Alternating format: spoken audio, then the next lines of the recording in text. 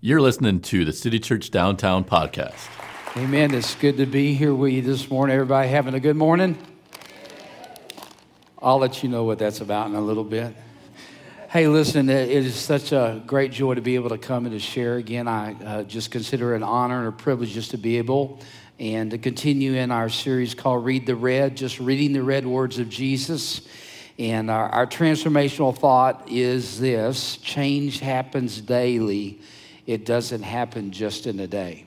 And that really is the truth. Whenever we want to make changes in our life, it's the small things that we begin to do that end up making big things happen in our life. You know, we live in a world that celebrates big. We live in a world that celebrates the best. And a lot of times that's what we're focused on. This morning, my sermon I want to share with you is God Likes Little. And we're going to be looking at John chapter 6, verses 1 through 14 to look at that. But as we begin to look at dealing with this whole thing about being big or celebrating big, one of the challenges that we have is that we live in a culture that constantly compares itself with each other. You know, well, back in the day before we had social media, we would call it keeping up with the Joneses, right? And some of y'all don't know what that term means, but for some of us that are older, it's like what your neighbor had, or maybe what your school friends had, or whatever. But now we live in a culture to where we can compare ourselves with the entire world, right? And that's what Instagram is, or Facebook, or Twitter, or whatever. There's this constant comparison that goes on. And I can remember a number of years ago, I was in a home Bible study with a friend of mine named Michael Ratliff. And he was given a word of encouragement, a prophetic word over my life. And he spoke this word to me. And I really think it'd be helpful. It was extremely helpful to me. And he said this, that the root, inferiority is the root of comparison, or comparison leads us to feel inferior about ourselves. The root to inferiority is comparison. And so if I'm constantly comparing myself to someone, I'm not going to feel I really have value or have worth in my life. The scripture teaches to us over and over again that God uses little things. One of those little things, we could spend the whole morning just talking about that, of examples both in the Old Testament and in the New Testament.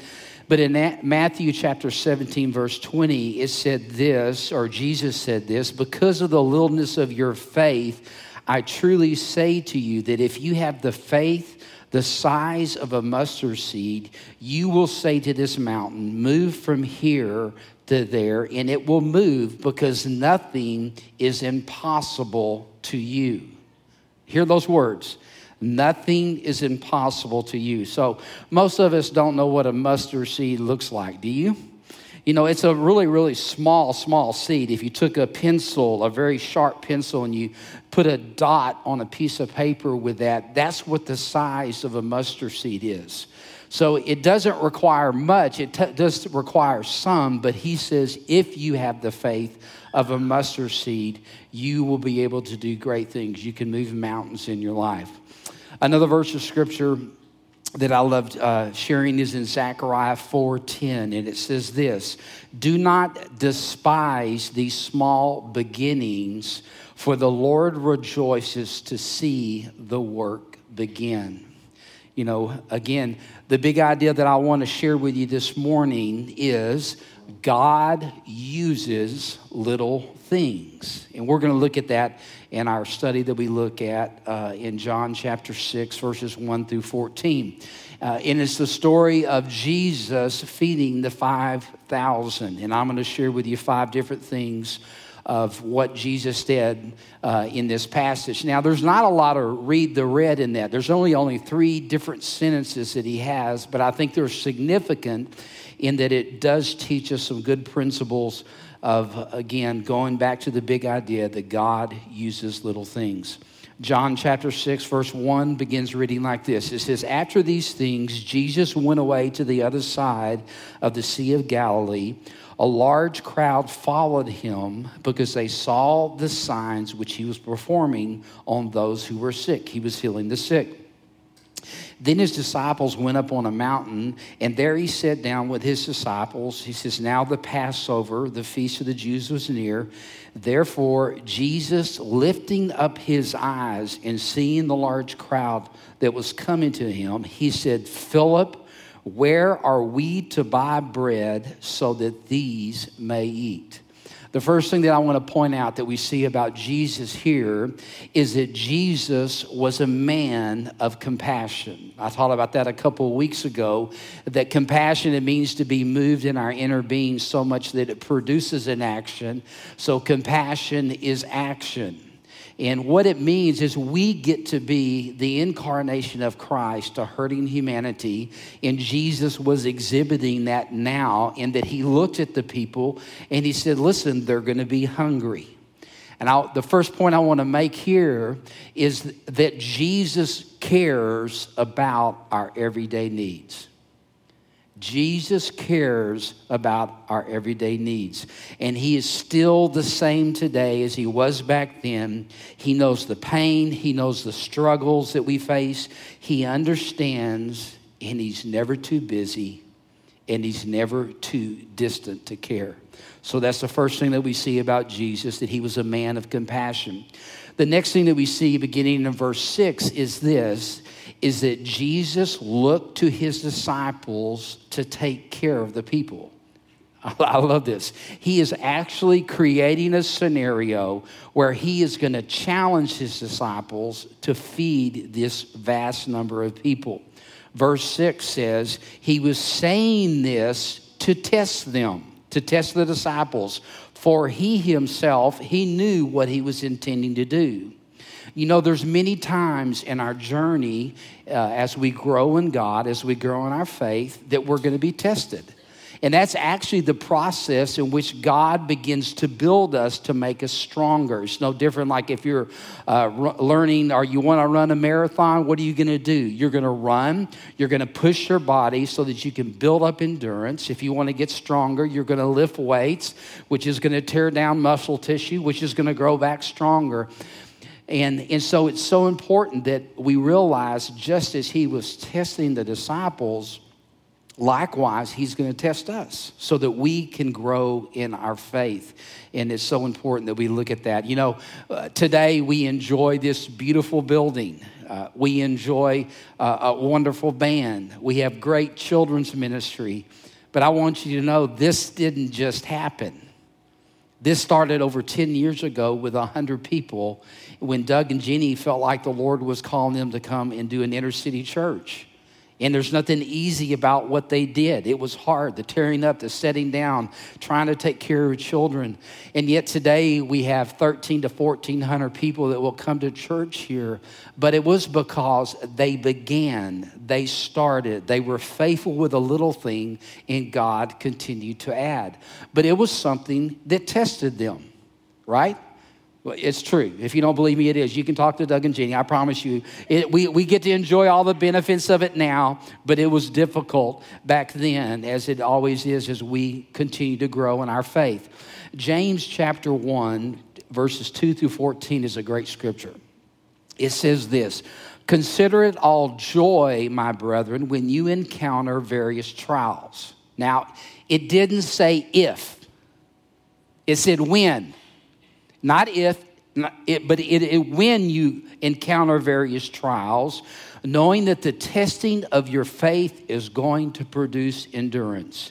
And let endurance have its perfect results so that you will be made perfect and complete and you will lack nothing.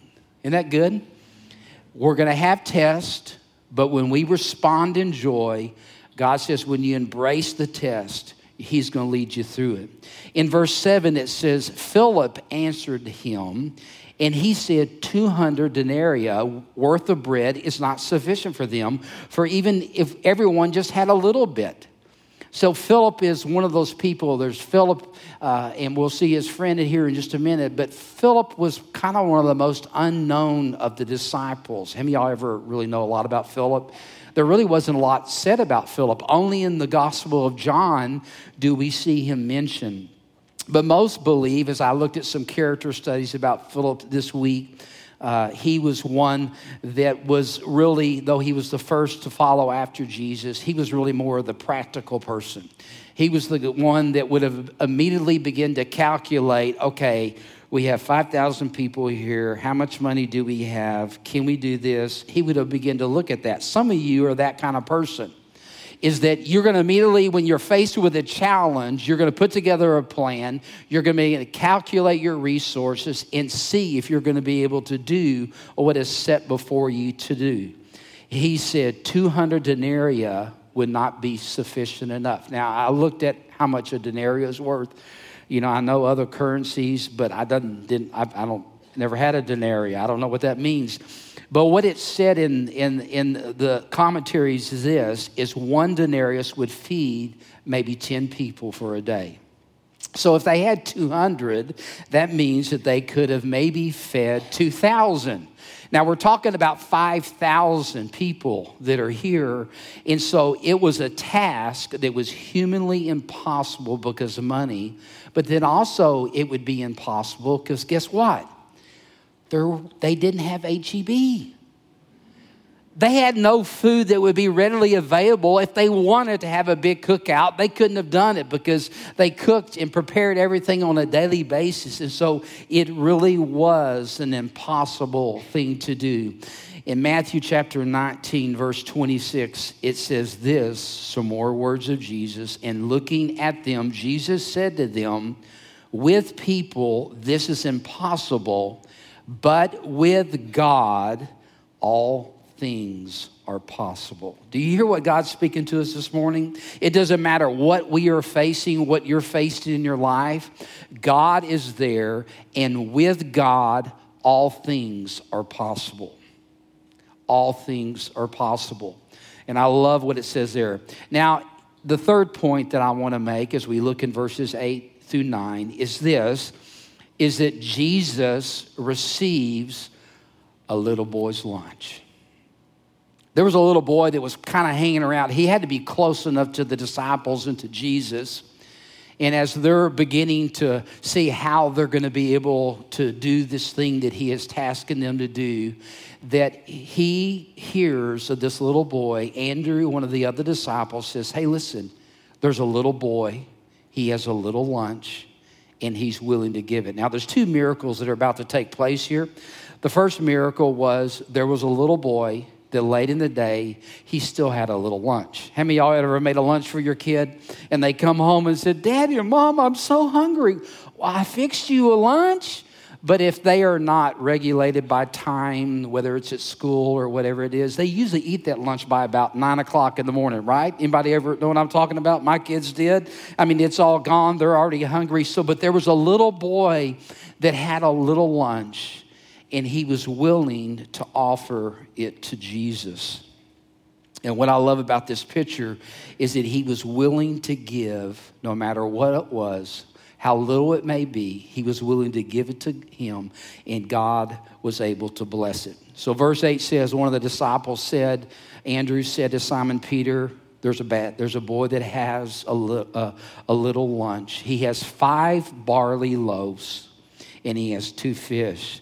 But he says in verse 9, but these are not enough for everyone that's here. Now, it's interesting when you look at a barley loaf.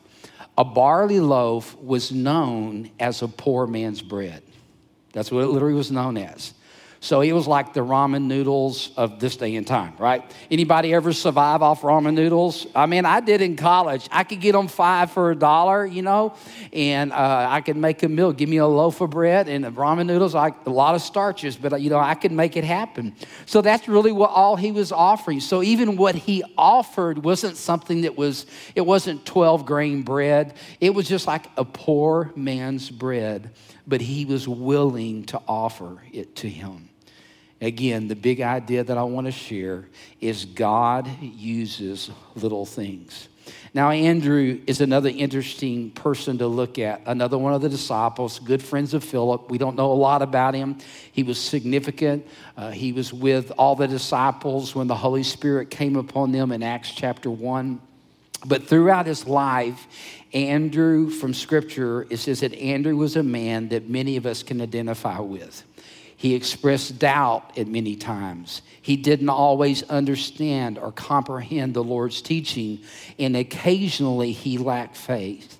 But the one thing we know about Andrew is that he persisted. He never quit. He never quit. So it's an important thing to see here. Jesus took what was little. It was offered by the little boy. Andrew gave it to Jesus, and then Jesus began to do the next thing. As we look at Jesus fed those people that were seated. He blessed it. It was supernaturally multiplied, and it was taken care of. Now, this next point is one of the most significant points, I think, of my talk this morning. And in verse 10, it's one of those things you would kind of look over, but it's so important that Jesus fed those who were seated. Verse 10 says, and Jesus said, have the people sit down. And there was much grass in the place, so the men sat down in number of about 5,000. Now, I want you to know, they actually didn't count women and children. So this is 5,000 men. So it could be anywhere from 7,500, maybe 10,000 people, we don't know. But Jesus told them, have everyone sit down. And you may read over that and say, that's no big deal, but it really is a big deal. There's two things that when I thought about that, about what Jesus wanted to do. One was that Jesus wanted them to take a posture of rest in order for them to receive their provision. How many of you, when you've come to times in your life when there's been a challenge, maybe you lost your job, or maybe there's a medical situation or a family emergency, whatever it is, and you begin to strive. You begin to, okay, I'll take care of this, particularly as a man. We're going to make it happen, right, guys? And yet there's a posture that when we are in a time of need and we need God's provision, whether it's a physical thing, financial thing, emotional thing, but Jesus wanted the people to take a posture of rest. Rest doesn't mean that you don't do anything, but it does mean that you take a posture that you're not going to get stressed out. You're not going to begin to excessively worry, but you're going to stay in a place of rest.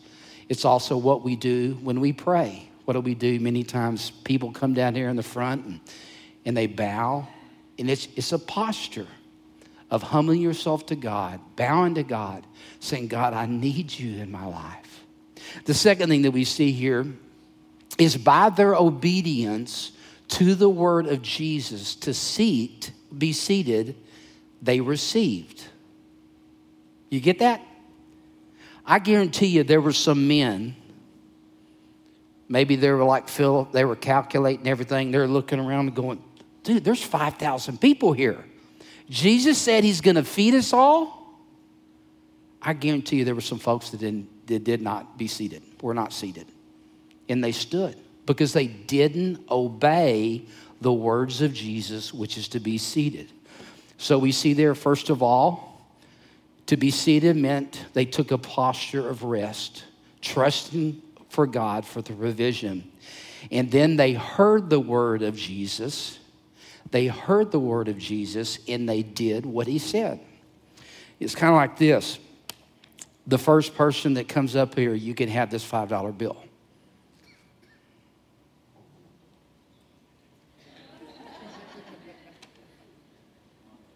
Why did he come?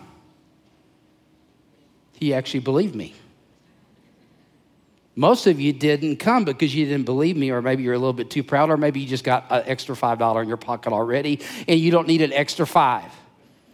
But it was just a simple illustration, is that the Word of God is full of so many promises, but we don't act on them. And so he got $5 because he believed what I said. He saw the provision and he received it. And that's what it is. They have to take the posture of receiving from Jesus, resting in his provision, willing to be obedient to that. The last thing that we see here is that Jesus fed the people and there was more than enough. I love this. And when they were filled, so everybody, this was an all-you-could-eat barley loaf and fish feast here, okay? And he said to his disciples, now I want you to go gather up all that's left over. And verse 13 says there was 12 baskets full of fragments of the 5 barley loaves that were left over. I guess all the fish was gone. Somebody asked me earlier, was it a fish fry or was it sushi? I don't know. But it was one of those two. All the fish was gone, but they picked up all this leftover loaves of bread that were there. And truly they said, this is a prophet who has come into the world. I just want to close with a couple stories and then just a couple scriptures. One of the great privileges that we have, my wife Susie and I have a local ministry here called Blood and Fire Ministries. We're almost 20 years old. We are changing our name to Somebody Cares San Antonio, and because everybody thinks we're either a biker gang or a terrorist group, we don't know. But it's just the blood of Jesus and the fire of the Holy Spirit. But one of the things that we do is that we get to go do disaster relief. The first time we ever responded to disaster relief was when we went down to Katrina first. But then right after Katrina, there was another hurricane that came right after that. You'll remember it was called Rita. Rita hit the Beaumont area, Port Neches, Bridge City, and Port Arthur and all that. So we actually went over there to go cook and to serve. And so we have a cook team called Holy Smoke, disaster relief team. We cook all the time with our big barbecue pits, and we go in and we begin to feed people. And so we went into Bridge City. It was on a Sunday afternoon. And when we went in there, we came in with our barbecue pit, we came in with wood, and we had a big trailer full of just paper products. We had nothing to cook. So we get there, it's about an hour before dark, and as we're there, Robert, this guy that was traveling with me and working with me at that time, he says, what are we going to do? And I said, well, let's start the fire. He goes, why? We have nothing to cook. I said, Robert, I don't care. Start the fire. And so we cranked up the pit. Took a little time. We got the fire going. And there really is a really great smell. Anybody barbecue guys? I mean, you can smell it. It makes you hungry. Just, I wish I could have an aroma of barbecue come through the house right now. But we began to cook, though we didn't have anything to cook. We got the fire going. And what began to happen as people begin to smell the smoke, it's totally blacked out. There's no power for miles around. People begin to empty their freezers and to bring food, and we begin to cook. We cooked every type of meat you could cook. You know, if you're a vegetarian, I'm sorry. I think we did cook vegetables at some point, but it was mostly meat. And when we cooked that night, we fed 500 people. Just because we started. And you see, it's just because we started with what we have. So many times we have to have everything all together. Got to have all the money. Got to have the complete business plan. And there's nothing wrong with wanting resources and wanting to have a business plan. Those are great things. But if so many people allow what they don't have to keep them from starting what they could have. But it was just one of those things we just discovered that when we start the fire. It's the same thing when the first time we did grocery distribution, which we've done for 20 years. It's the second Saturday of every month in our community, predominantly with our elderly people in the inner city. And I remember the first time we did it, everybody, part of our core team, this small little team of people, I said, everybody just go buy as much groceries as you can afford. And so we brought it all in. And I remember we had just a little table, and we passed out flyers in the community that were giving away groceries. And I remember someone saying, so how do you know that we have enough? And my answer to that question has been, and still is, what we have is enough. It's always been enough. I don't care if it's groceries. I don't care if it's feeding people. There's always enough. It's our responsibility to set the table. It's God's responsibility to bring the provision. There was a time when Susie and I were in transition in our life, and we had left really more of big denominational life, and we felt the Lord leading us to really a different expression of walking with God. And I quit my full-time, really good job, staff job at a church in Austin, and we moved here. And I can remember I was thinking it was going to be like a really easy transition, and it ended up being a little bit more difficult than what I thought. Anybody ever done that with job changes? And you say, well, man, I'm going to go for this. And it gets hard sometimes. I wish it was always easy, but it wasn't easy for us. And I remember telling the Lord, I'll do anything I need to provide for our family. Jordan was about 16 months old. Susie was pregnant with Ashley at that time. We had I can't remember what year it was, like a 1982 custom deluxe Chevy pickup with one bench. There wasn't no king cab into it, so we had a child seat in the middle, and Susie was pregnant with our other child, Ashley. And I can remember one day after church, my son Jordan wanted, Wendy's used to sell cookies. Anybody ever remember that? They did. They were packaged cookies. And my son Jordan wanted a cookie, and I wanted to buy him that cookie as any father would. And I remember going out into that old Chevy pickup truck and digging out pennies out of the ashtray. And I pulled together 47 cents to buy my son a cookie. And it was one of the most difficult times in my life because as I was doing whatever work I could do, I said, Lord, I'll do anything but paint houses. Guess what? The only kind of work I could get was paint houses. And I've actually become pretty good at it. It's the only thing that I can say that I am when it comes to construction. I think that I'm pretty good at. But that's what I could get. But I remember just being so down and depressed because I didn't feel like I was doing what God called me to do. And I can remember the next morning, I was at a Diamond Shamrock station. It wasn't Valero yet. It's what it used to be called. Y'all remember that? Some of us, we know that. And we had one credit card, and it was a Diamond Shamrock credit card. And I was going to put like $10 worth of gas just to get me to and from work. And I really was in a state of depression because I didn't understand what was going on. I was being obedient to what I felt like God called me to do. It wasn't like I didn't have an education. I couldn't go get another job because I could.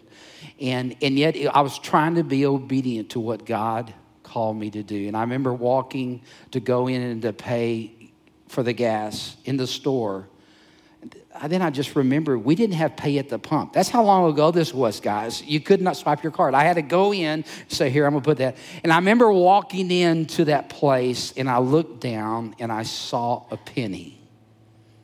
Probably 2 days before, I would have walked right past it like most of us do, right? But I reached down, and I picked up that penny. And all I can say is when I picked up that penny, this phrase came in my heart. I'm not saying I heard it, but this phrase came in my heart. And the Lord spoke this to me, and he says, Mark, as long as you'll be humble enough to reach down and pick up a penny, I will always provide for you.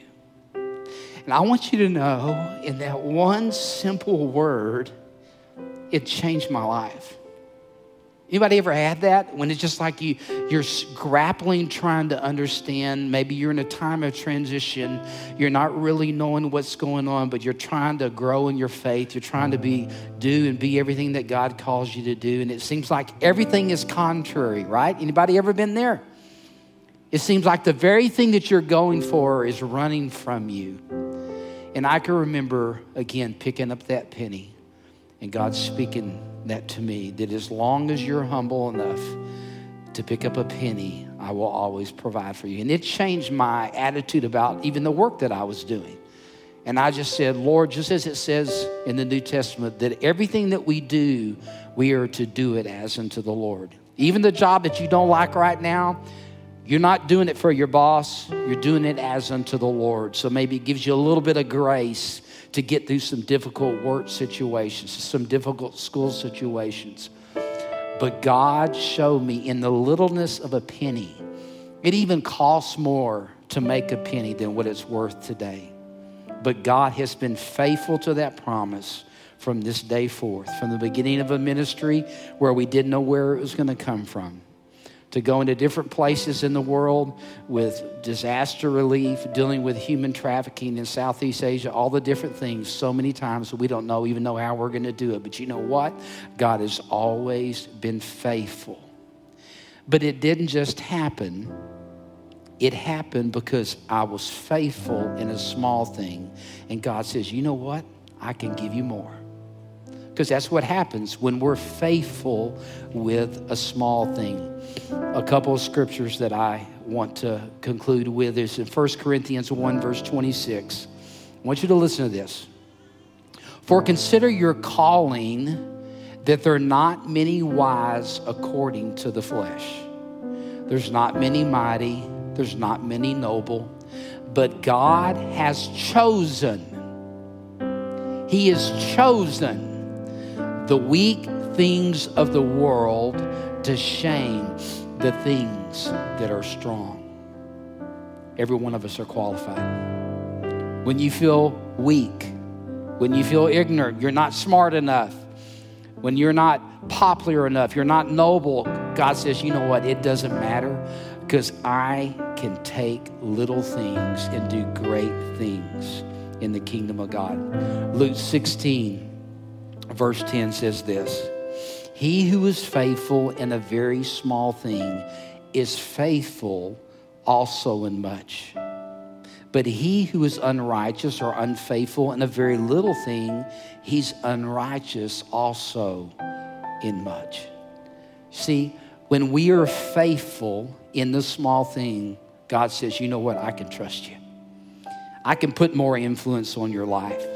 I can put more resources in your hand, because you see that the reason why that I have blessed you is because, not because of what I have done, though I participate with God. I'm working.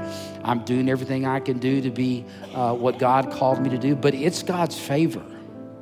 It's God's blessing on my life that he is able to do these things. This morning as we close, you may have come here and you may be feeling you're so insignificant and little. You may be thinking that, man, I could leave this earth and nobody would even know. You may have even contemplated about taking your life, because that's what the enemy comes. He comes to steal and to kill and destroy. But I want you to know, God likes little. No matter how little you may feel, that he is here this morning, just as he looked at the people and he wanted to take care of their physical needs, he wants to take care of every need that is in our life. Amen. And so I want to encourage you that if you feel any part of your heart is like beating 1,000 miles an hour right now, and you're feeling the Holy Spirit saying that, hey, I want to comfort you and I want to help you get through this time, I want you to know that he really is here. We're going to have a prayer team that'll be down here in just a moment as we conclude our service. And if you want to come and just come into agreement and have someone pray with you, that's what our team is all about. We don't have all the answers. We're not perfect. But what we do know is we do serve a God that does have the answers, and he is perfect, and that he can minister to you. And so if that is you, I want to encourage you just to come as we conclude our service in just a moment. Our prayer leaders will be down here, and they would love to pray with you. You also may have come with a friend or a family member, and this may be your first time you've ever been in church, or maybe you're as what we call a spiritual investigator. You're not really knowing about all this thing about God. I want you to know that Jesus loves you. Scripture says that for God so loved the world that he gave his only begotten Son, that whoever would believe in him would not perish but have everlasting life. And I want you to know that today you can receive Christ into your life. And so I want us to bow our heads just for a moment.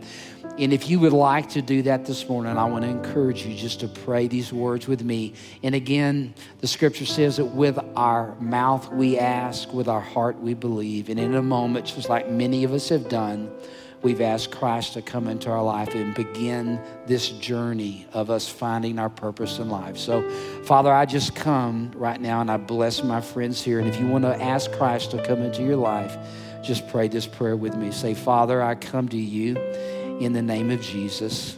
I admit to you that I've done many wrong things.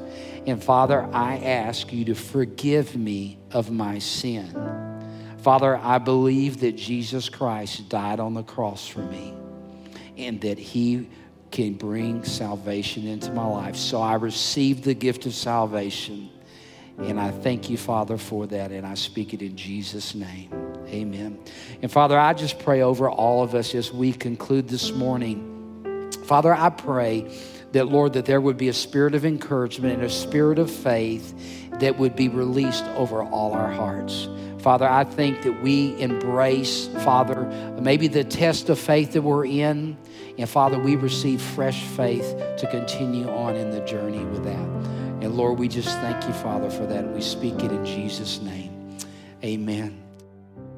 Thanks for listening. For more information, visit citychurchdowntown.com.